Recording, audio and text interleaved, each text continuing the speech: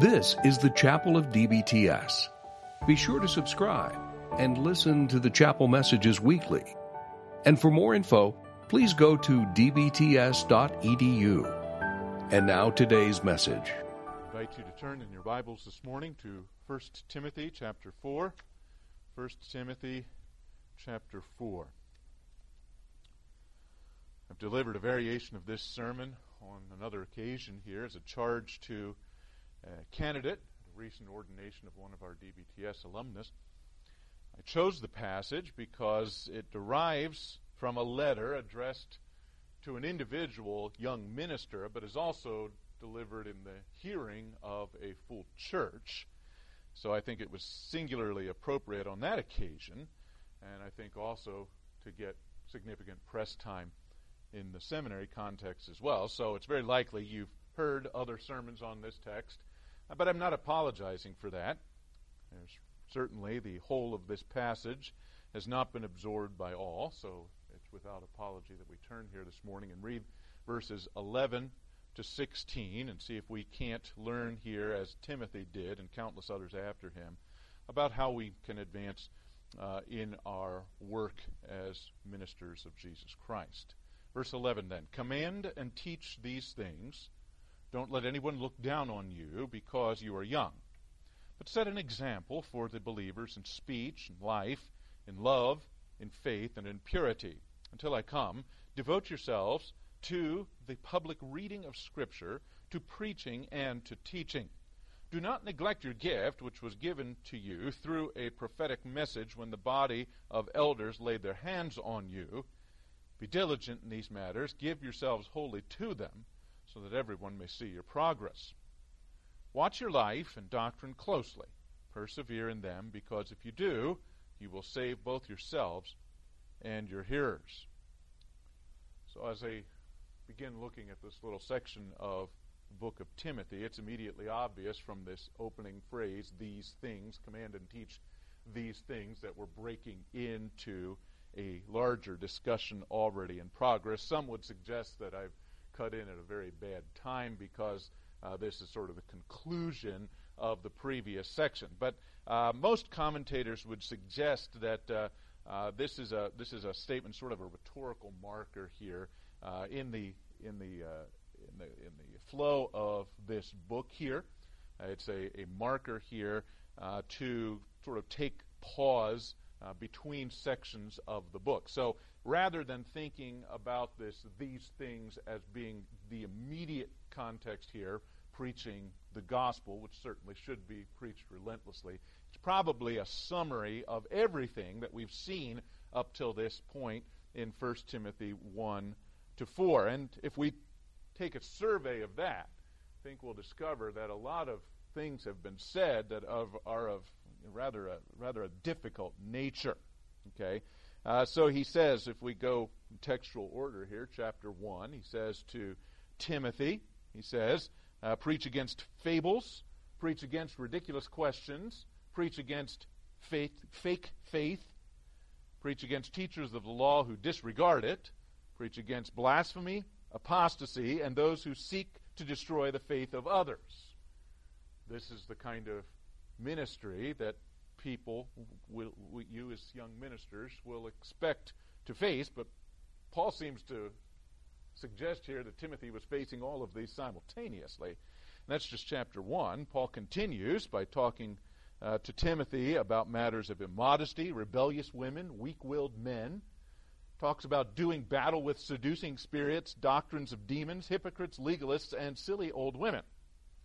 So this is the job description that Paul gives to Timothy here. It may be a bit overwhelming, and so what we find here is a little bit of a pause in the discussion here for Timothy to reflect, and perhaps us as well, to reflect upon the enormity of the task that we have. And he says, you're going to have some trouble along the way, so how is it that you're going to address this? And he starts out with this twofold statement here: command and teach. Okay, so in teaching here, instruct, catechize your people, many of whom will be vulnerable to being taken in by many of these threats here that we've just mentioned. And sound doctrine will protect them, establish them in the faith, and then command them to implement that which they've learned. So command and teach, Paul says. Yet here, in the face of what must have seemed to Timothy almost overwhelming odds here, obstacles to effective ministry, Paul points out yet another obstacle for Timothy, and one that most of you, at least in the short term, will face. Timothy was a youth. It's a term typically reserved for people under the age of 40. There's a little bit of debate as to exact numbers here, but until you're 40 years old, you're considered a youth. No one likes to be commanded at all, told what to do and not to do. But when the person commanding you is younger than you are, it's that much more difficult. Okay? And as many a young preacher has stumbled over the obstacle of youth. And that's sort of the burden that I have this morning. I've been here 20 years now. It doesn't seem possible, I know, with my stunningly youthful physique here. But I've seen over the years numbers of occasions where young seminarians graduate, will go into churches, and as Dr. McCune used to say, blow in, blow up, and blow out. Okay? And what happens in those situations is rarely that the seminarian had bad doctrine, a defective ministry philosophy, or undisciplined character. Usually those things are intact. So what happens? Well, at some point along the way, his youth got in the way. And it became something of an insuperable barrier to effective ministry. And so Paul is writing to make sure that that kind of thing doesn't happen. And that's my burden this morning. And so Paul makes a curious command here. Don't let anyone look down on you because you're young. I say it's curious because it involves what we all know to be a third-person imperative, which we don't have in English. I don't typically bring the languages into the pulpit here, but I'm preaching to seminary folks, so please indulge me. We all are familiar, of course, with imperatives in English. They're almost always in the second person. You, stand up, you, close that door, whatever. But we can't say in English, he, stand up, or she, close the door. It just doesn't work. It doesn't make any sense. But it's a standard part of the Greek language, and one that is naturally very difficult to translate into English. Literally, we have something like they. Don't despise Timothy because of his youth. It just seems like an awkward way of saying it. So we tend to opt for options like let or allow no one to despise your youth, or perhaps a statement of ought. No one must or should despise you because of your youth. And perhaps if this was being read to Timothy in the context of the church, the reader might turn to the church and say, hey, don't despise Timothy because of his youth. Don't hold him in contempt because he is young. But the curiosity of the third-person imperative is such that it is not a direct command to the congregation. It's an indirect one. The command is addressed to Timothy, and the implication here is that Timothy can and should do something about the problem, the potential tension of youth. So Paul is laying responsibility for spanning the generational gap and assuaging the contempt on Timothy's back, not on the backs of the older men and older women who are struggling, who are to adapt to changes introduced by the younger generation. Paul's not saying here that you can't implement change. That's not the point. But he is saying this: as a youthful minister, you are the responsible party for leading your church into that change in such a way that the older generations don't despise you or hold you into contempt. Culpability for the generational church splits, Paul is implicitly suggesting, lies in youths who fail to take the steps necessary to avoid the contempt of those older than they are. So if you'll indulge me a little bit here, Paul is saying, don't do the kinds of typically youthful things that aggravate the older generations. I think it's a good paraphrase of what's going on here. Now, Paul's already brought up this topic several times in the letter. As we read if we had read through the qualifications of the pastoral office in chapter 3, we find many of these focus on the character quality and the characteristics of the pastor. He is to be temperate, self-controlled, dignified, sober, not impulsive, not quarrelsome, but gentle and ironic. And above all, Paul says a pastor shouldn't be a new convert because it is common among the new converts to be conceited. Okay? So these are concerns that Paul has all the way through here in 1 Timothy chapter 3, and he summarizes it by saying that the elder must be in possession of a good reputation, which is a word, I think it's well translated in English here, a word that communicates something that has to be built over the course of time. And if you're a youth, you just haven't had much time yet. And so it's hard to build a reputation. So it's hard to be a young minister, Paul says, because to do so, a young man must self-consciously shorten his adolescence. He's just got to do it. He's got to accelerate his maturity and earn qualifiers that are rare among people of your age. They must be humble, grave, graceful, prudent, dignified. These are hard things to develop. Not only are they difficult to develop, but they're very easy to lose, these adjectives. So work very hard at them. Here in chapter 4, Paul adds to these earlier qualities that function as safeguards against contempt some other commands. I think 3 of them here we find in this passage. He says, first of all, lead by example. He says, don't let anyone look down on you because you are young, but rather, as an antidote for it, set an example for the believers in speech and in life. I think these 2 terms capture the 2 spheres of Timothy's example and include his public ministry, his speech, his words, and then also his private life, his everyday conduct, his life, his conversation. And there is a tendency, I think, perhaps among pastors toward 2 ditches of ministry, both of a serious nature. Either they preach better than they live, or they live better than they preach. And Paul says you can't choose between the 2. You have to develop them both. So, Paul tells us that both are exemplary, and having detailed these 2 spheres, he moves to 3 specific qualities to cultivate these 2 spheres of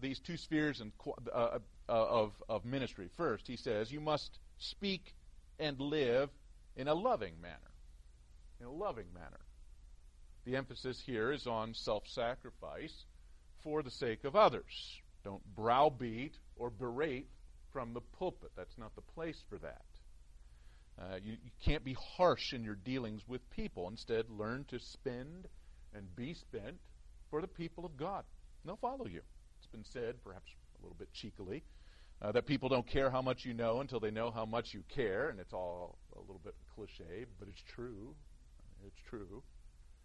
You may have every one of your theological ducks in a row and a bulletproof plan for bringing your church forward, but if people don't sense that they love you, they'll despise you for it. They'll despise you, hold you in contempt because of your youth. You've got to be marked by visible and tactile love. Second area that Timothy needs to be exemplary in is that of faith. It's a term that can have, as many of you know, 2 possible meanings.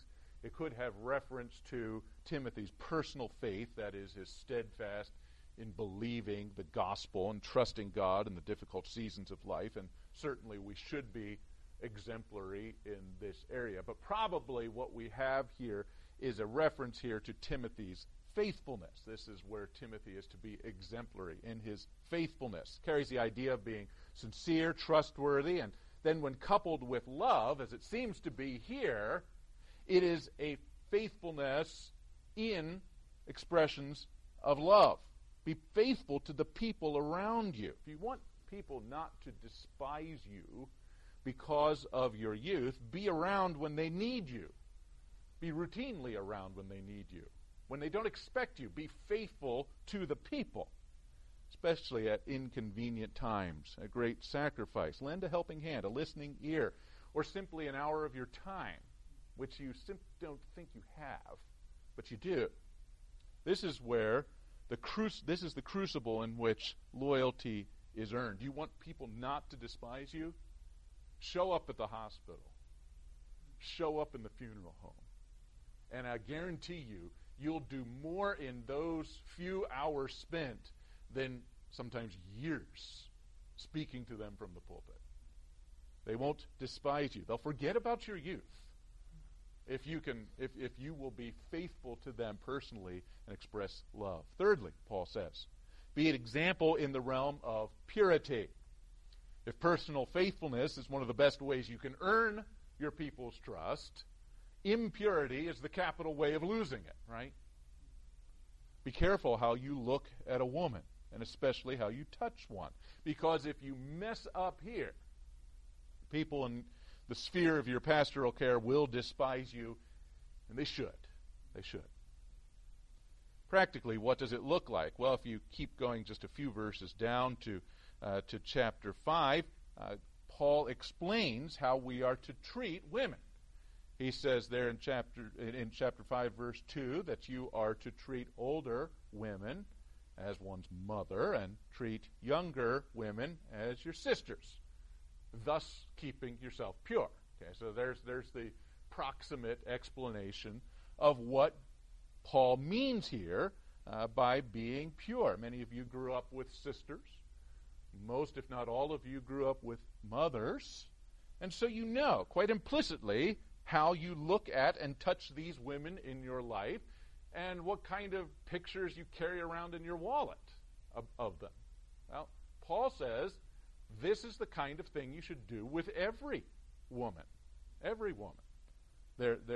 These are not exceptions. Okay, crossing the line with your sister or your mother in these areas is very distasteful, even in a culturally bankrupt, morally, in terms of morals, society. I mean, it's distasteful even there.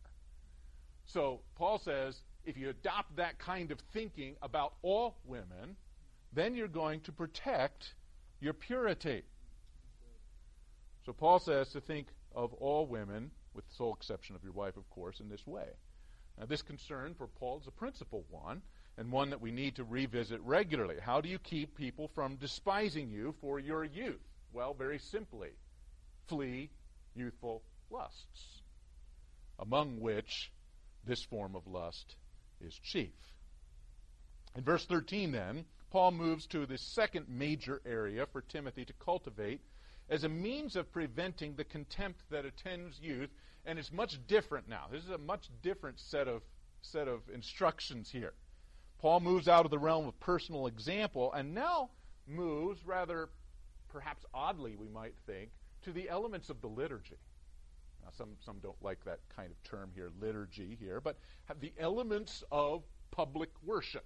And he goes through three of these. Now, sometimes we tend to think that liturgy can be overdone and all that, but Paul seems to recognize, even back here in the first century, that there is a habit among youths to be unduly creative in how they conduct public worship, adapting and recreating worship according to the whims and wishes of prevailing culture. And he's concerned about this. Novelty is not a virtue in public worship. And so Paul pedantically walks through three essential elements of the liturgy as a means of keeping people from despising you because of your youth. First, he says, give attention literally to the reading. It says here in the NIV, the public reading of Scripture, and I think it's capturing the idea here. There's an article here, the reading. So Paul is not saying, make sure you read a lot, whether you're reading your Bible or anything else. Important as that habit might be, that's not Paul's burden. And so he is saying to Timothy, maintain the reading.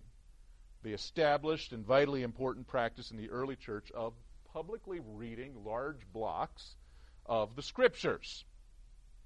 Of course, in the first century, this practice had heightened importance because believers, by and large, didn't have copies of the Scriptures, and certainly not of the whole Scriptures.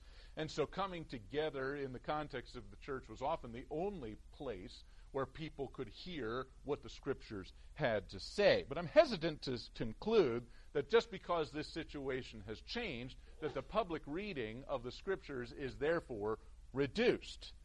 It's a sad fact that many believers don't read their Bibles much. They ought to, but many don't. Many who do have a rather poor habit of returning endlessly to a few favorite passages that make them feel existentially good. And so Paul says, remedy this by reading the Bible, reading it publicly, reading it substantially, in large chunks. Read it indiscriminately, exposing God's people to the whole story and not just select parts. It's hard to imagine how anything could be more valuable to believers than this. And it takes a back seat to no other aspect of the worship service. But it's not the only element of public worship. Paul says, secondly, give attention to preaching, literally the preaching. Again, there's this article there that we have to explain. Why is it there? I think what he's saying is pay attention to the sermon. So if we can make it a noun form. So it's not just pay attention to reading, but pay attention to the reading, the public reading of Scripture. Pay attention to preaching. No, pay attention to the sermon. I think here there's an emphasis here on homiletical craft. Okay? So here we have the public exhortation of the saints with an attendant appeal for a response. Now, Paul has already told Timothy that he is to be loving and gentle and gracious and irenic in his dealings with God's people. And perhaps Paul wants to make sure that Timothy doesn't hear that as, be rather bland or timid in your preaching. And I don't think that's what Paul wants here. He says you must command things. It's a great art to be able to command in a gentle way. Probably known a handful of people over the years who are able to command, yet do so gently. It's a craft I'm still working on greatly here. But Paul says, make sure you work on these things. You cannot lay one of these aside. You have to command, and you have to do it gently. Whatever you decide, don't lay one aside and just take up the other. Pay attention to your homiletical craft and perfect this balance, Paul says, and you won't have to worry about people who are in the habit of despising youths because they won't account you as one of them. Thirdly, Paul tells Timothy to give attention to, again, the teaching. It's hard to know exactly how to put this in a noun form here. I'm tempted, perhaps. I'm not sure I have quite the exegetical warrant to do it, but perhaps we could say pay attention to the confession or to the creed. There certainly were those that were percolating among the people even at this early time in the church. Perhaps it would be better to say something like pay attention to the tradition, the paradosis, the block of apostolic material here that are the commonly accepted essentials and fundamentals of the Christian faith. So in your preaching, be mindful of your duty not just to change lives, but to guard orthodoxy, guard the faith in the teaching. Okay? It also calls here for then a discovery and a tenacious defense of the fundamentals of the faith. Don't let these slip.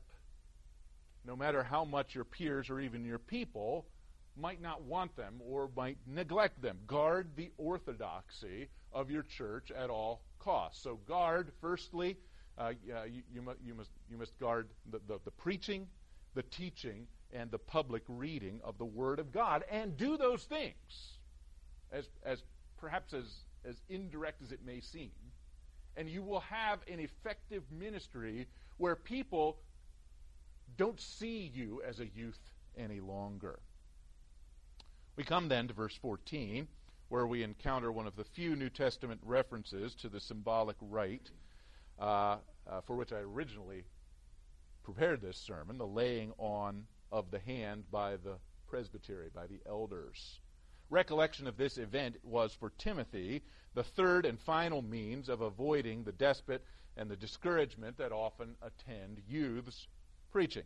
He's to lead by example, verse 12, pay attention to the ordinary means of grace in public worship, verse 13, and thirdly here, don't neglect your gift, which was given to you through a prophetic message when the body of elders laid their hands on you. This verse is not an easy one to decipher. Gives us a bit of pause.